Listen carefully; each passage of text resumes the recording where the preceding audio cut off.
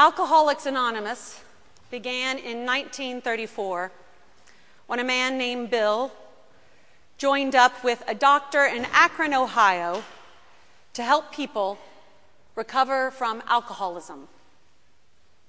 Bill himself, at the age of 39, had been hospitalized on several occasions because of his alcoholism. A very engaged Wall Street banker, he realized he was set to lose it all. And through a couple of friends who shared with him a process of recovery, he took it one step further and developed the organization known as Alcoholics Anonymous. And with the help of his friends, including the doctor, he outlined a 12-step program for people to engage that would lead them to a life of sobriety and freedom. So many people's lives have been affected by this 12-step program that several times people have said to me, can we do something, talk about the theology of the 12-step program? It is because of people's ability to live their life again in freedom and in joy that this is good news to share. Indeed, it has been adapted from many other circumstances, helping people break free from all kinds of addictions. I do remember one story of a person for whom it took 5 years to work himself up to step 3. The 12-step program is meant to be taken one step at a time, and this particular individual had had a hard time coming to terms with step 3. Let me read it for you here. I make a decision to turn my will and my life over to the care of God as I understand God. I make a decision to turn my will and my life over to the care of God as I understand God. I thought of that step this morning in relationship to this morning's gospel. For here it is, Jesus has come, been handed over to Pilate, and Pilate asks him, "Are you the king of the Jews?" Now Jesus is curious as to why Pilate might ask this question. Why this particular title? Jesus wants to know from Pilate, is this something you recognize in me? Or is this something somebody else has told you about me? Pilate does not understand Jesus' question or why he's being so particular, for they are both using the word king and understanding it differently. Pilate understands the word king in relationship to an actual physical time and place. A king rules over a kingdom. The kingdom has particular boundaries that are either expanded or defended as needed. So Pilate's question to Jesus is whether he is the king over a particular group of people, maybe set in a particular land.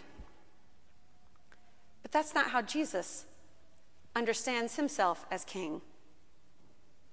He has been talking about the kingdom of God, and he has been working to help his followers understand that it is not tied to time and place. It is not tied to a particular people. God's kingdom in Christ is beyond time and place, and his kingship is made known by people's ability to recognize him as king. There will be no external crowning. There will be no gathering for people to come around and witness his kingship. There will be no particular throne in a particular place with particular land boundaries that are defended and expanded. Pilate does not understand Jesus' words, his use of the word king. So when Jesus asks him, "Do you say this on your own? Or did someone tell you about me?" Pilate comes back with his answer, "I'm not a Jew, am I? Your own people have handed you over." And Jesus again tries to help Pilate see that his people are the ones that follow him. It's not tied to a particular people. It goes beyond nations beyond ethnicity, beyond race, beyond tribe. It goes beyond land. It goes beyond boundaries. So Jesus says to Pilate, "My kingdom is not of this world. And those that know me as king because they listen to my voice."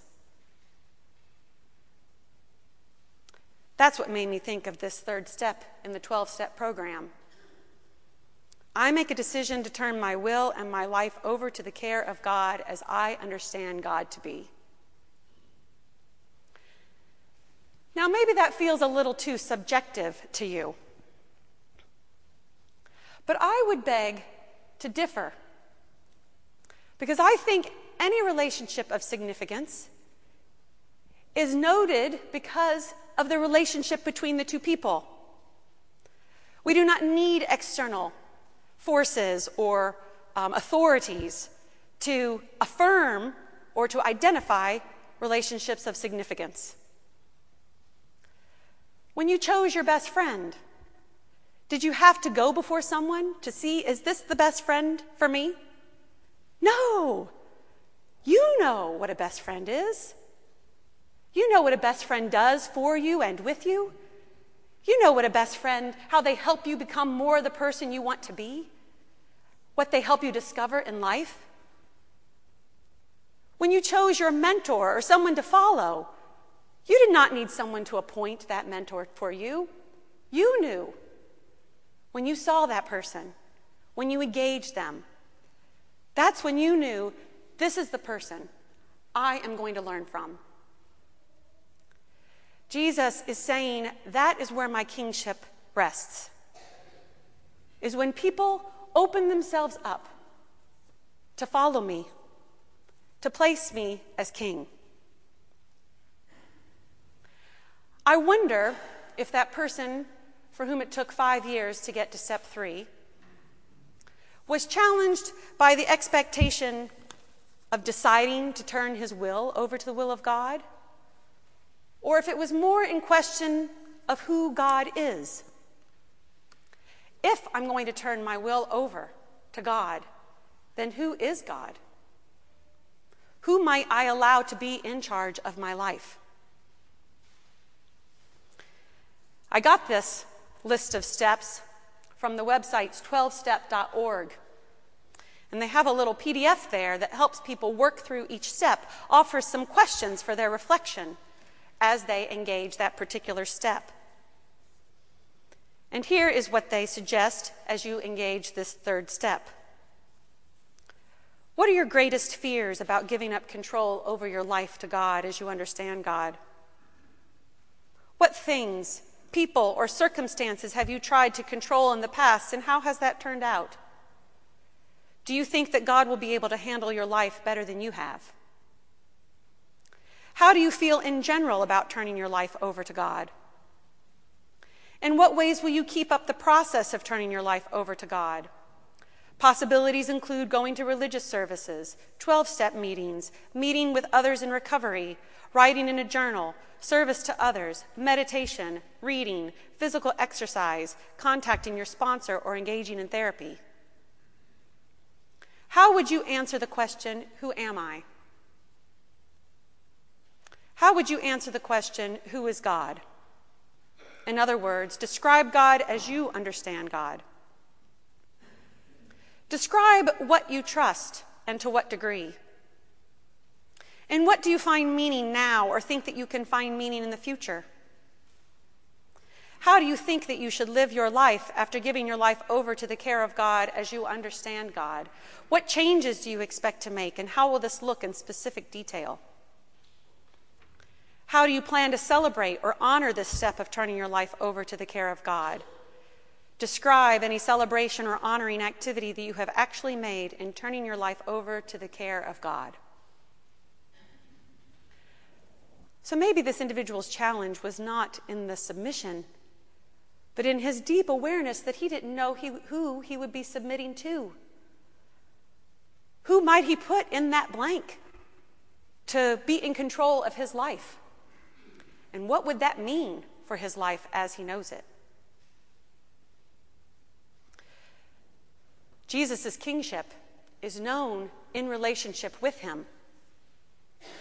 And it is only in relationship with him that it is known.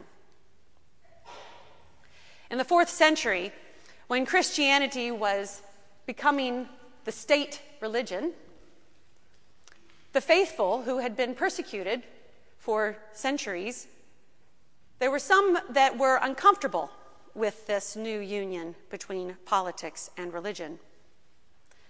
We know them as the desert fathers and mothers because they actually went out into the difficult lands of Libya and of Egypt, the deserts, to distance themselves from the union of politics and religion in order that they might hear the truth and engage it in its most intimate form. Their teachings from the 4th century, these desert mothers and fathers, have been handed down for generations.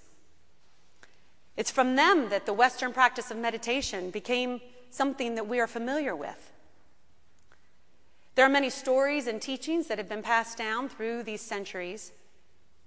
And I want to share one with you that I found in Parker Palmer's little book, To Know as We Are Known, Education as Spiritual Journey. He tells this story. It's about some brothers who go out to see Abba Felix, Abba meaning father, a desert father, a hermit in the desert. This is the story. Some brothers went to see Abba Felix, and they begged him to say a word to them. But the old man kept silence. After they had asked for a long time, he said to them, "You wish to hear a word?" They said, "Yes, Abba." Then the old man said to them, "There are no more words nowadays. When the brothers used to consult the old men, and when they did what was said to them, God showed the old men how to speak. But now, since the brothers are asking without doing that which they hear, God has withdrawn the grace of the word from the old men, and they do not find anything to say, since there are no longer any who carry their words out."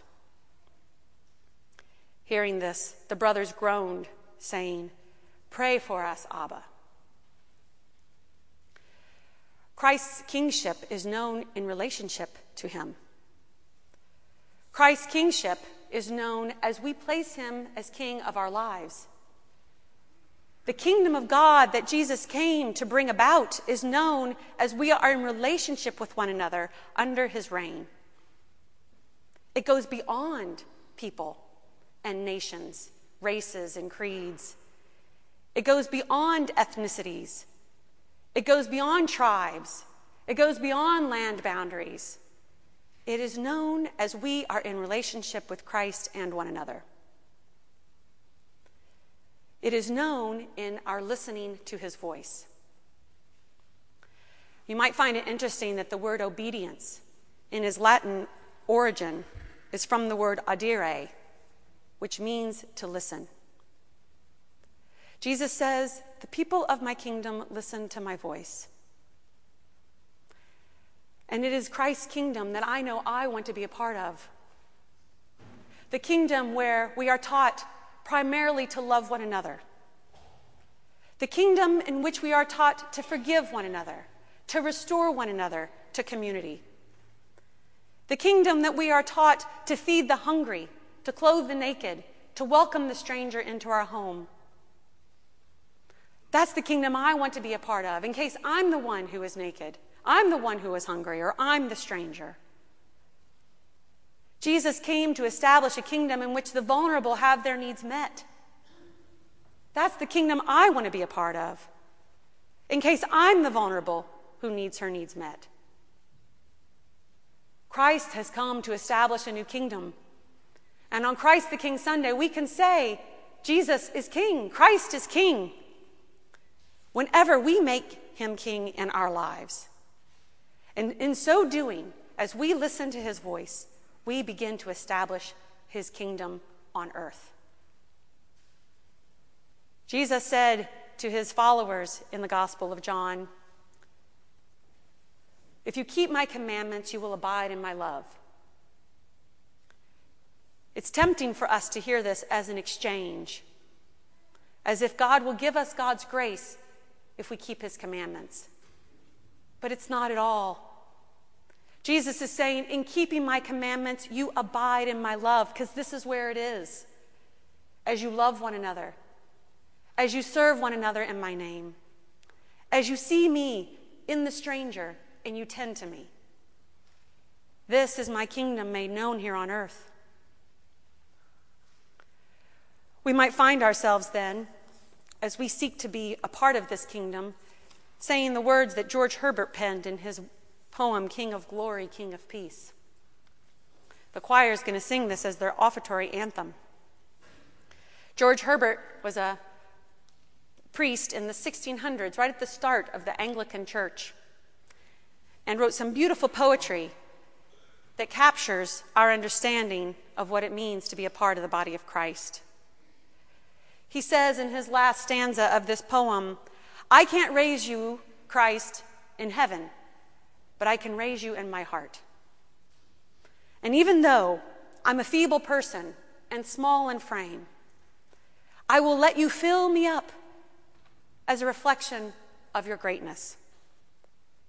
To sing your praises, eternity would not be enough time, but I'll start today. And I will sing your praises 7 days a week in an effort to reflect the praise that you deserve. We are a part of the kingdom of God, made known to us in Christ the King. And we are invited to be a part and to live into that kingdom day in and day out. May we hear this as the invitation it is meant to us. May we hear this as the opportunity to place Christ first and foremost, so that we might learn how to be participants in his kingdom, citizens of the kingdom he is bringing about, the kingdom of love. Amen.